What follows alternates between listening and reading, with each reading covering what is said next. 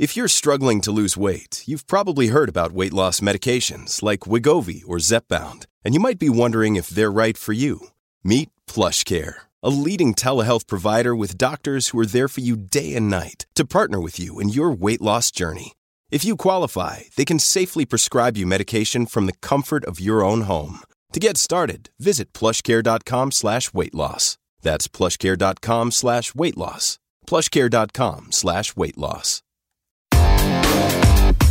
Big stories, big guests, the big picture. Afternoons with Rob Breckenridge. Weekdays 12:30 to 3, 770 CHQR.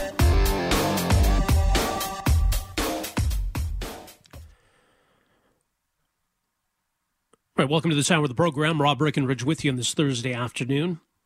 Certainly want to focus here on the COVID situation in Canada. As we are seeing cases rising pretty much right across the country, but we've got a real hotspot at the moment in Manitoba. And it's, I think, a cautionary tale because Manitoba was a jurisdiction that really up until a few weeks ago had been doing very well, in fact, throughout much of this pandemic. So it's a reminder that past success is not a guarantee of future success. So we'll talk a bit about why things have gone sideways so seriously in Manitoba and what we can all learn from that. So I do want to talk about that side of the COVID situation, but I also want to get some analysis of this news out of Denmark, which has got people feeling a little uneasy, to say the least. 17 million minks are going to be culled in Denmark, and they are watching some areas of Denmark very closely because of concerns over what appears to be a coronavirus mutation that has gone from these minks into humans, and the concern that this could potentially have on the efficacy of a vaccine. So, yeah, I mean, the stakes are potentially high, but how worried should we be? Joining us for some insight on all this, very pleased to welcome to the program here this afternoon, Dr. Jason Kindrachuk, Assistant Professor of Viral Pathogenesis, Department of Medical Microbiology at the University of Manitoba, also Canada Research Chair in Molecular Pathogenesis of Emerging and Re-emerging Viruses. Dr. Kindrachuk, great to have you with us here. Welcome to the program. Thanks for having me on, Rob. So let's talk about the situation in Denmark, because people hear coronavirus mutation, and instantly I think we all get pretty nervous. So what can you tell us about what we know with regard to this situation?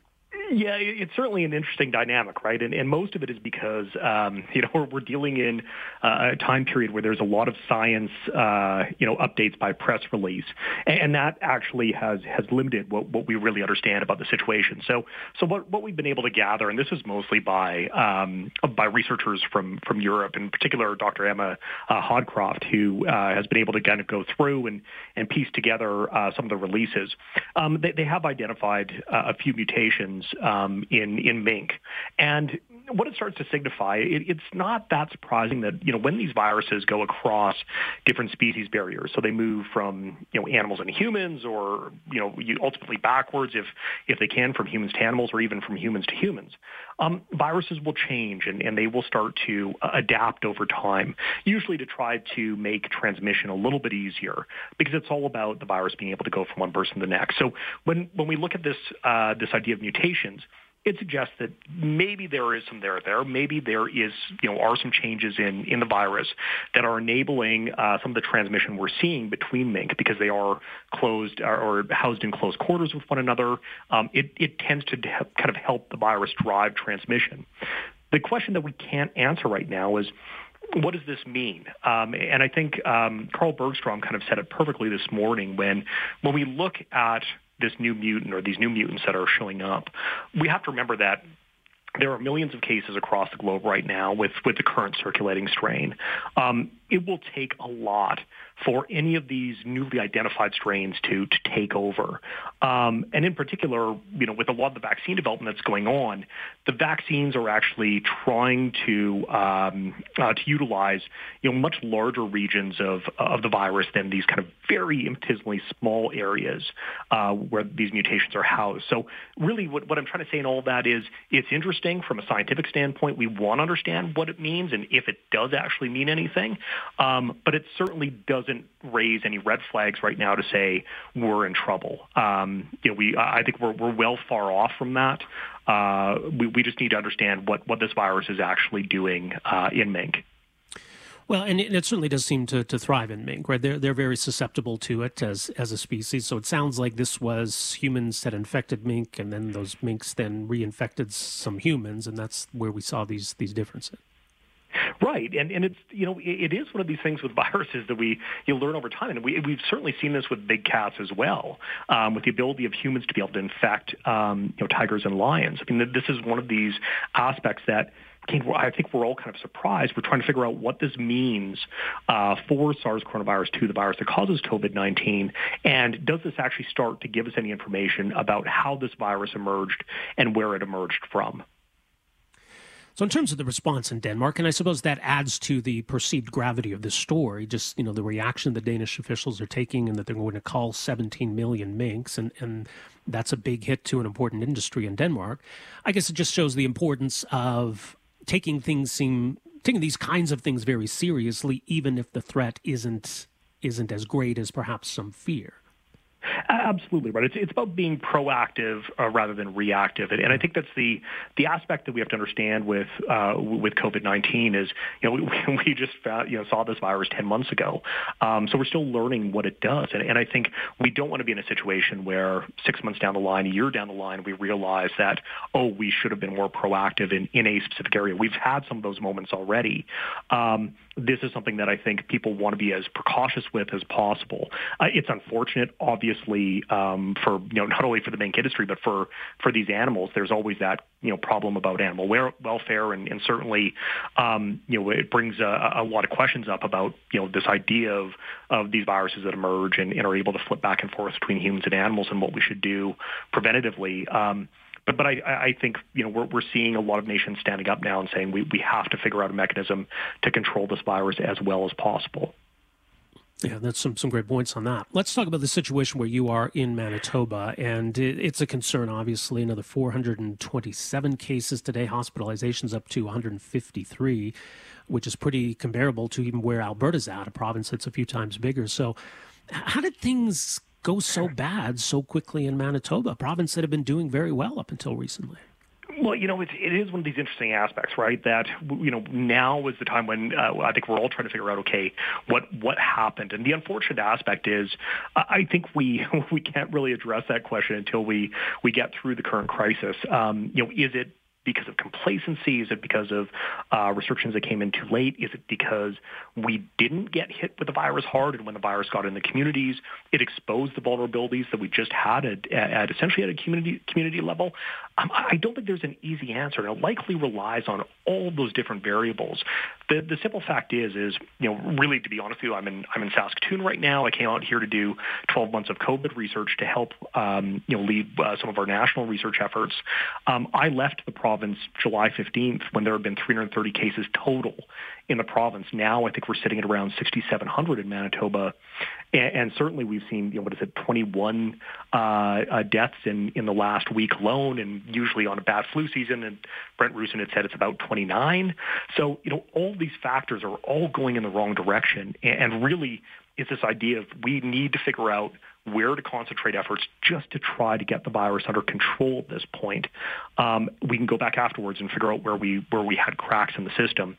But certainly right now the floodgates are open, and I think we're running out of a lot of options to try and control this virus. Yeah, and that's the worrying thing. I mean, I think everyone anticipated that once the weather got colder, we got into fall and winter, we would start to see cases increase. But I think it's maybe just how quickly that's all happened. And we're not even really into winter yet either. It's a little worrying in terms of what might lie ahead, isn't it? Well, certainly, and I think one of the aspects that has kind of gotten missed a little bit with what's going on in Manitoba is that when you look at the fatalities, we are not dealing just with fatalities in the elderly. We are actually seeing fatalities, in really, ages from, I think, 40 and above. And actually, I think another one of the ones that was announced today was somebody in their 50s. So, I think this does go back to this idea that this is a virus that can affect everybody in our community. And certainly we need to do everything we can, because we see what happens. As soon as the virus gains a foothold, those cases go from a few a day up to dozens, up to hundreds. And it happens exceedingly quickly.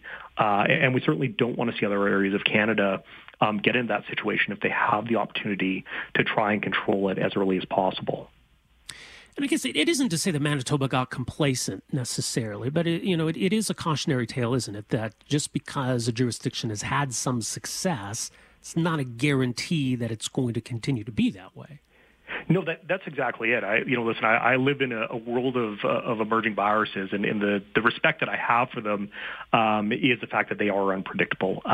We can't say for certainty, what the trends we see today will dictate what happens tomorrow or happen a week from now or 2 weeks from now. And I think this is one of these aspects where somewhere when we finally get through COVID-19, and we will get through it, it's a matter of sitting down and trying to figure out across different expertise or people of different expertise what happened, where were the cracks, what were the things that maybe we didn't understand about the virus that will help us be more prepared the next time around when we see another virus like this come through.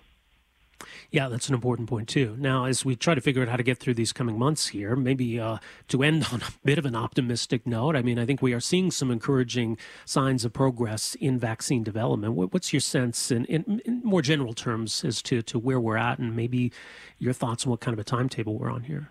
Yeah, it was interesting. I did a panel discussion yesterday, and we're talking about vaccines. And the one thing I keep trying to get across to people is, yes, things seem pretty dire right now, obviously in regards to COVID, and specifically in areas where there's high transmission rates.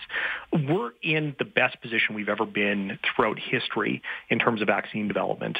We have dozens of vaccines that are in clinical trials. We have, well over 150 that are in preclinical development. We are unbelievably well positioned right now. It's just that this takes some time when it's a brand new virus. But we're looking at different platforms.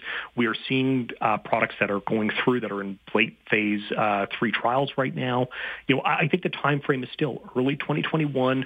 We will probably see multiple vaccine candidates that are licensed, and then hopefully by late 2021, we'll see deployment of the vaccines out to the general population. So, of course, it'll be stratified, most vulnerable populations first, high-risk groups first, and then moving out to the general population. But I think we're still on that general timeline. And I guess, we can almost expect waves or generations then of vaccines, and perhaps the second wave or the second generation of vaccines will be even better than the first, and so on. Is that something else we should anticipate? 100%, Rob, right? So we know the first-generation vaccines may not provide us with sterilizing immunity. They may only provide us with some sort of protective immunity. But the simple fact is that the second-generation, third-generation vaccines are all improving upon those first-generation vaccines. And we've seen this with the smallpox vaccines that have been rolling through clinical trials the last few years. We expect that by the second and third-generation vaccines, we will see vaccines that are tailored towards specific populations and likely give stronger a stronger protection as well as longer duration of protection. All right, we'll leave it there. Really appreciate the insight, Dr. Kindrachuk. Thanks so much for joining us here today. Thanks for having me on, Rob. All the best. Take care. Dr. Jason Kindrachuk of the University of Manitoba, Canada Research Chair in Molecular Pathogenesis of Emerging and Re-emerging Viruses. So some important insight, too. And I know that this story out of Denmark just seems really unnerving. And it is something to keep an eye on. And it's just a reminder that there's an overarching interest in trying to limit spread as much as we can. Right? And obviously in Alberta and other jurisdictions, we're trying to strike a balance between keeping cases to a realistic minimum and, trying to protect the economy. And these are all important considerations. But it further to that point, though, that he made, the more the virus spreads, the more potential there is for these tiny little changes to occur. And there's that concern as well that the more it spreads, the more it could perhaps, find a reservoir in certain kinds of animals. Minks being one, cats is another, right? And, maybe cats is more worrying because people have cats as pets, and there are all kinds of big cats in the wild and in zoos. And so you don't want that to become an issue, because then we got to figure out what we're not going to call. Are we going to call all the house cats? No. Is there a vaccine we need to develop for cats? Is that going to work? So we don't want to be creating additional problems for ourselves. So it's a reminder why it's good to try to strive for a minimum of transmission, whatever that is realistically, just to prevent those kinds of problems. But in the meantime, we're maybe not as bad on a per capita basis as Manitoba, but it's a reminder. Look, Manitoba seemed to be doing just fine a few weeks ago even. And things have taken a really quick turn for the worse there. And, we've certainly seen through the month of October, things escalate pretty quickly here in Alberta. I think we've seen some plateauing over the last week or so. Of course, I guess we got to wait to see, maybe by next week, some indication of what the Halloween weekend might have presented for us. And as the weather starts to turn even colder than it's already been, we've got some challenges in trying to contain this. All right, 403-974-8255 is our number here, 403-974-TALK. My name is Rob Breckenridge. We're back with more right after this.